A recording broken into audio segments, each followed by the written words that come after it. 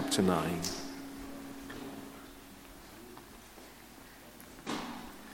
So year 7 to year 13, if you're here for the first time, you're welcome to leave, to go.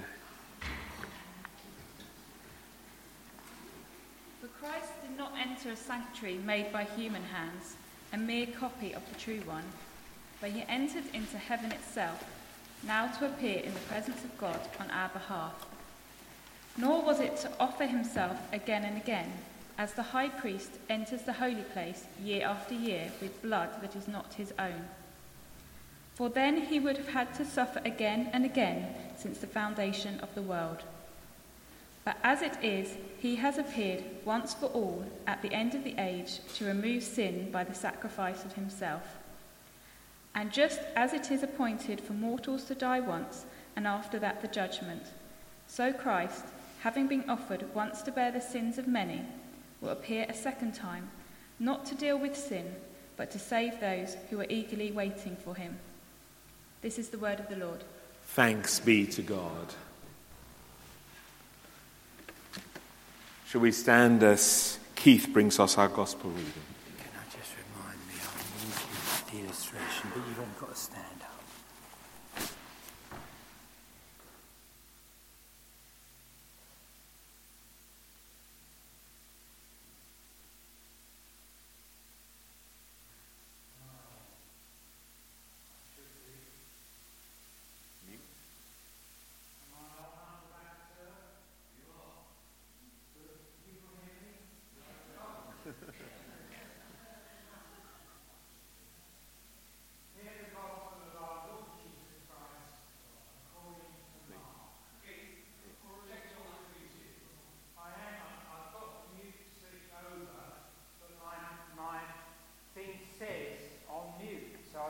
Going on. Let me just see. Mute off. Let me just go to it again. Hold on, let me just press this again. Sometimes it helps. Okay. That's it. Good. Isn't it wonderful to have... You see, that's the benefit of having a vicar who's a lot younger. He understands these things. So hear the gospel of our Lord Jesus Christ according to Mark. Glory to you, O Lord. Now, after John was arrested, Jesus came to Galilee, proclaiming the good news of God and saying, "The time is fulfilled and the kingdom of God has come near. Repent and believe in the good news." As Jesus passed along the Sea of Galilee, he saw Simon and his brother Andrew casting nets into the lake, for they were fishermen. And Jesus said to them, "Come, follow me, and I will make you fish for people." And immediately they left their nets and followed him. As he went a little farther, he saw James, son of Zebedee, and his brother John, who were in their boat, mending their nets. Immediately he called them, and they left their father Zebedee in the boat with the hired men and followed him. This is the gospel of the Lord. Praise to you, O Christ. Please be seated.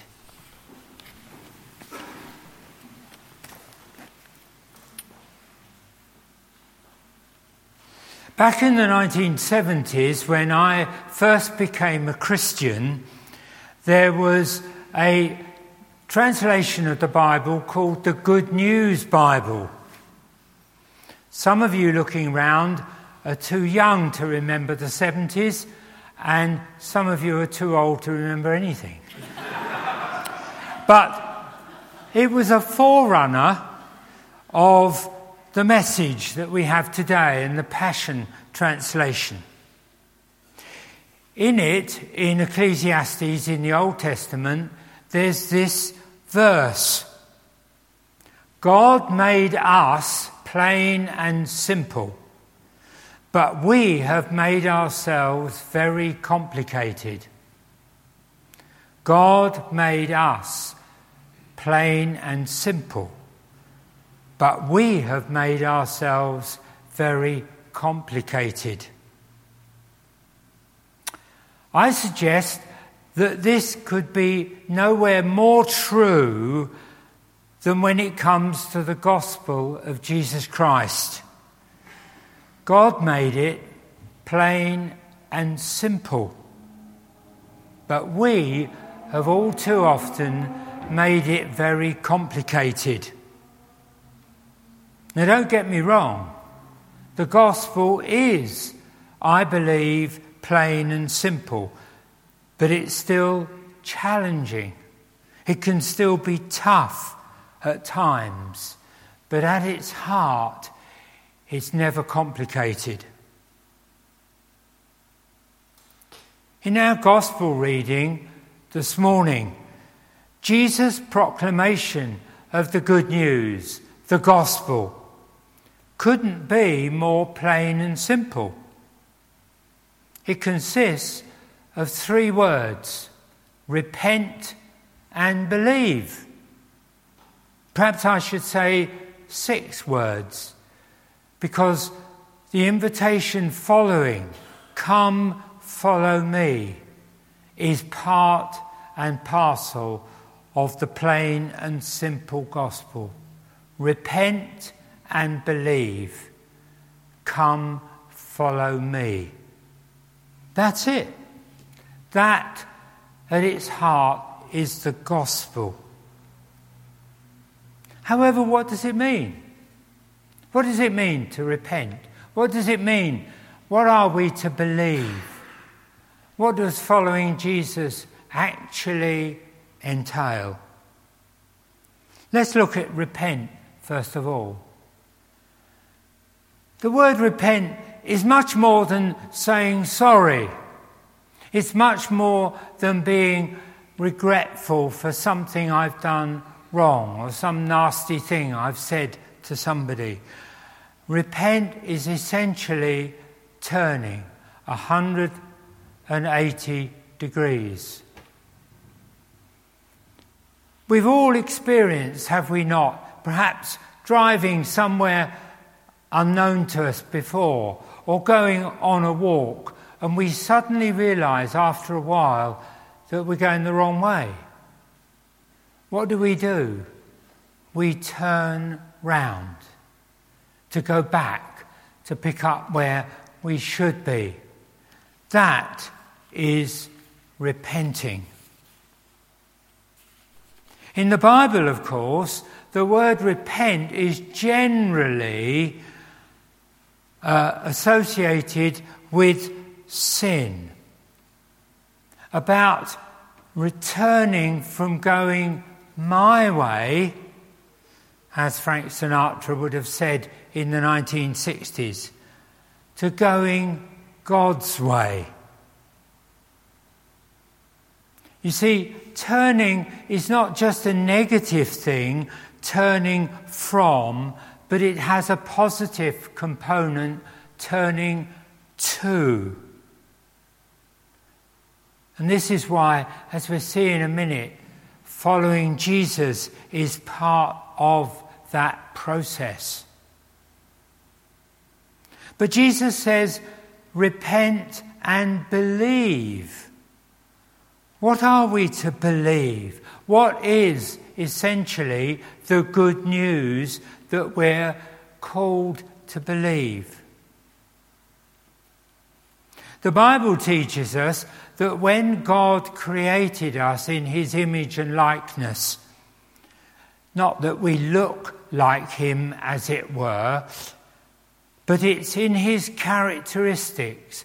When God created us to be in his image and likeness, he made us to be capable of loving. He made us with an inbuilt sense of right and wrong. He built into us a sense of justice and a sense and an ability to be creative. The trouble is, as the story in the garden tells us, our ancestors thought they knew better. And before we're critical of them, let's be honest and say that we're not much better. We all too often think we know better than God. That's what the Bible calls sin.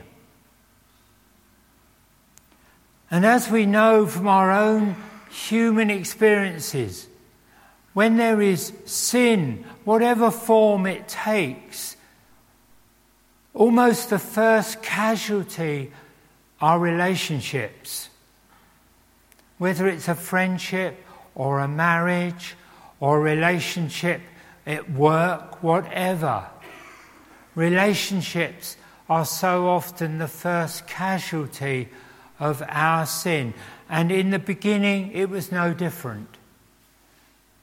When our ancestors rebelled against God, that relationship we were created for was broken. But there's more than that. Although God loves us and wants us to have that relationship, he cannot simply let us off our sin. He cannot simply say, it doesn't matter, brush it under the carpet, let's forget it. Because besides being a loving God, he's a God of justice. And justice demands punishment. We know that from our own experience. If somebody burgles our house, then we want that person caught. And yes, punished. It's an inbuilt sense of justice and with it punishment that we have. But God loves us so much that he recognizes that we can't take the punishment, because actually the punishment means being separated from him, not just here and now, but all eternity. So what did he do about it? He sent Jesus. Jesus came, God in human form, living and experiencing for 30-odd years everything that we experience. The joy and the tears, the pain and the suffering. Ultimately, a cruel, undeserved death on a cross. And then somehow, we'll never fully understand it, I believe, but somehow, in Jesus' death on the cross, the punishment that we justly deserved was taken by him, that we need not suffer that punishment of eternal separation from God. Do I fully understand it? Well, if anybody claims to, they're deluded. No, but I believe it. I believe it. This is what Jesus calls us to believe, because this is the heart of the good news. Repent and believe the good news. But the Bible teaches us that there's a little bit more to believing than simply intellectual assent. In the Bible, believe encompasses the words believe, encompasses the words faith and trust. Not just agreeing, but believing must result in action. In December 1974, I believed what it said in the Bible. I believed that Jesus existed. I believed that Jesus had died and rose again. I believed it, even though some people would find that strange because I'm a scientist. But I believed it. But that's where it stopped. I had not, until December 74, put my faith and trust in what this book said, in what Jesus said, in what Jesus had done. You see, before that wonderful date in December 74, it was a bit like if you went down to Orpington Station because you wanted to go up to London. You looked at the timetable in the ticket hall and you found that there was a train at 10:05 to London Bridge. You believed it. I know that's hard to believe because it's South East Rail, but you know what I mean. You believed it. And then you just stand there in the ticket hall. I believe it.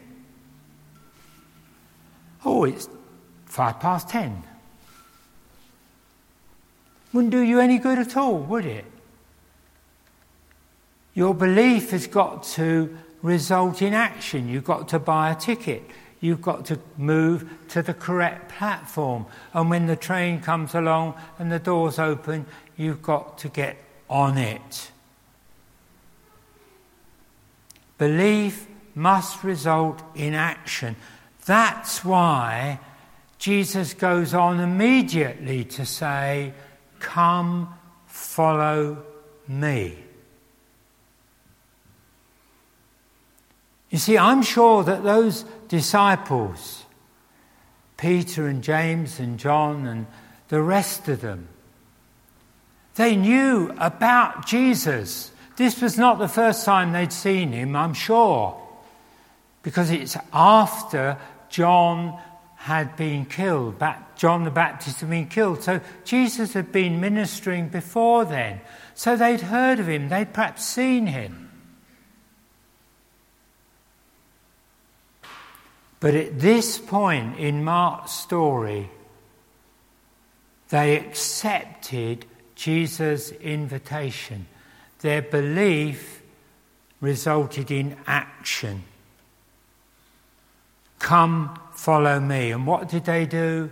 Instantly, immediately, they follow Jesus, leaving behind what they had previously done. And that's what I did in December 74. I moved from believing what the Bible said, believing about Jesus, to accepting his invitation to come follow me. And the rest is history, as they say. All I would add, that it was the best thing I ever did. Even better than marrying Jenny. And that's saying something.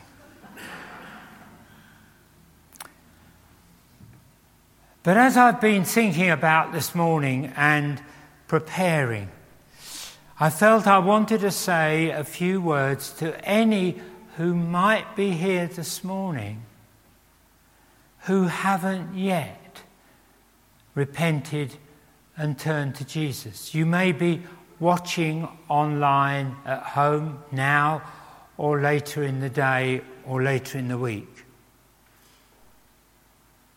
What's holding you back?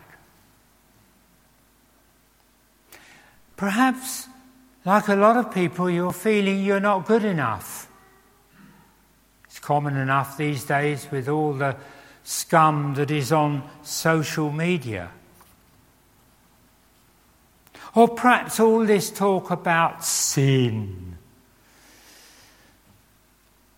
And you feel that doesn't apply to you. You've led a good life. You haven't been nasty to anybody. You give some of your money to charity. you're quite a good person. But you know, the Bible says that all have sinned and fall short of God's standard. All. And if you look that word up, all, in the Bible, do you know what it means? It means all.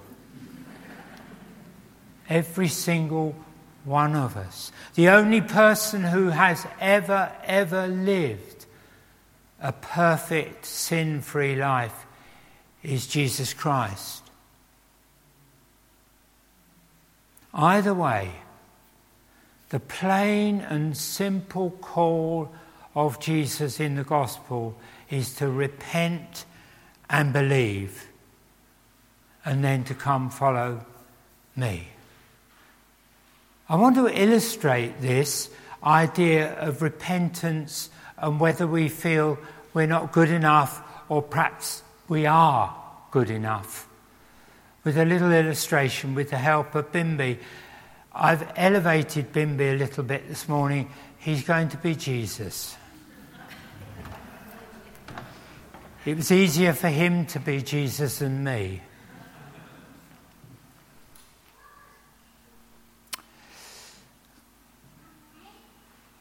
I really don't feel good enough to become a follower of Jesus. I've led an awful life.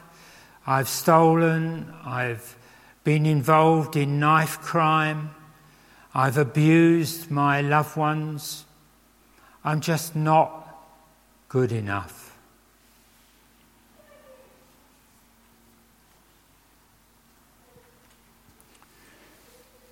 Actually, I'm quite a nice chap, really.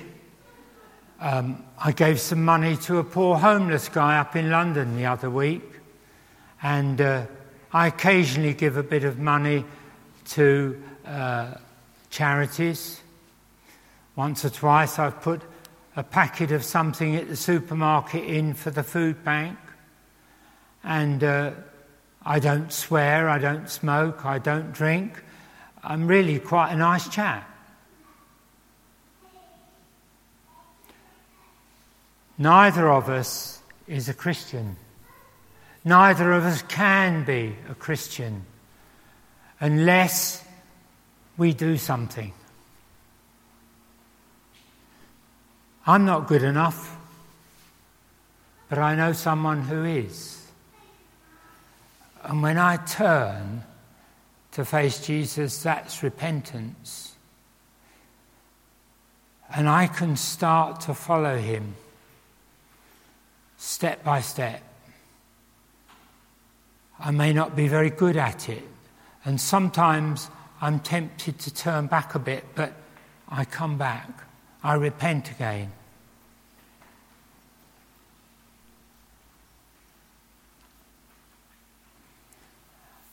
Yeah, I'm a good chap, nice chap, pleasant. I don't need Jesus. Or do I? And when I realise that I do, I can turn and follow Jesus. It's not about whether you're good enough, whether you're near him in his standards, or you're over there, long way away. What matters is you turn to him and follow him. See, someone said once that God loves us just the way we are, whether we're over there or we're here. But he loves us too much to leave us that way. Thank you, Bimby.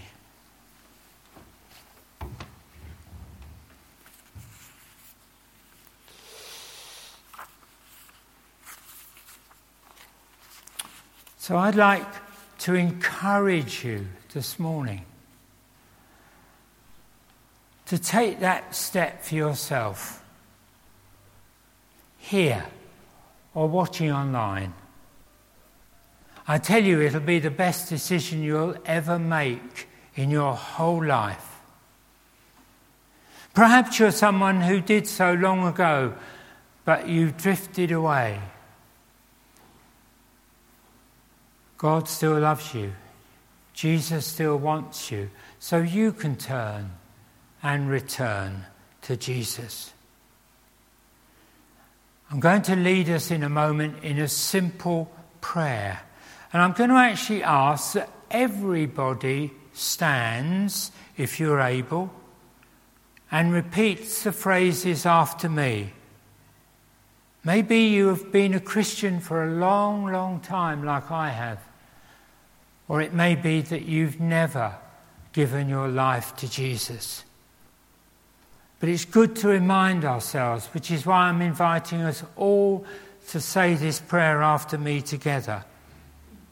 Remind ourselves of the plain and simple heart of the gospel. So if you're able, would you stand? I'm going to say this prayer in short phrases and ask you to repeat it after me out loud. Lord Jesus Christ, I am sorry for the things I have done wrong in my life. Please forgive me. I now turn from everything I know is wrong. Thank you that you died on the cross for me. So that I could be forgiven and set free. Thank you that you offer me forgiveness. And the gift of your Holy Spirit. I now receive that gift. Please come into my life by your Holy Spirit. To be with me forever. Thank you, Lord Jesus. Amen. Please be seated. If you prayed that prayer for the first time and you're here, then please have a word with Bimby or myself afterwards. And if you did so while watching online, please be in touch with us here at St. Paul's. Before I finish, just a word for all of us. Jesus' commission has always been for us to go out and tell others. He could only do so for about 3 or so years to a limited number of people in an obscure corner of the Roman Empire. But the gospel is no different now than it was 2,000 years ago. And Jesus wants us, every one of us, whether we've known Jesus for a long time or only since this morning, to go out and tell others. A few weeks back, social media was buzzing with good news. Do you know what good news it was? The petrol station down the road just had a delivery. There was no hesitation for people sharing that good news. There was no fear, there was no shame. People were just anxious to let their friends and neighbours know. Let me tell you, our good news is eternally more important and infinitely better than any delivery of petrol. So why are we so reluctant to share it? The story of Jonah that we heard at the beginning of our lesson, or a little bit of that story, is both a warning and an encouragement to us. It's a warning that we should obey God when he prompts us to share the good news with somebody. But it's also an encouragement that however reluctant Jonah was when he obeyed God, a whole city was turned around by his obedience. But remember, folks, keep it plain and simple. Last week I received a card from CARE, Christian Action, Research and Education. A little card, and it had on it a couple of verses from Paul's letter to the Philippians in the Message translation. It was very apposite to come with this sermon in mind. Let me read it to you as I close. Go out into the world uncorrupted, a breath of fresh air in the squalid and polluted society. Provide people with a glimpse of good living and the living God. Carry the light-given message into the night. Repent and believe. Come, follow me. Amen.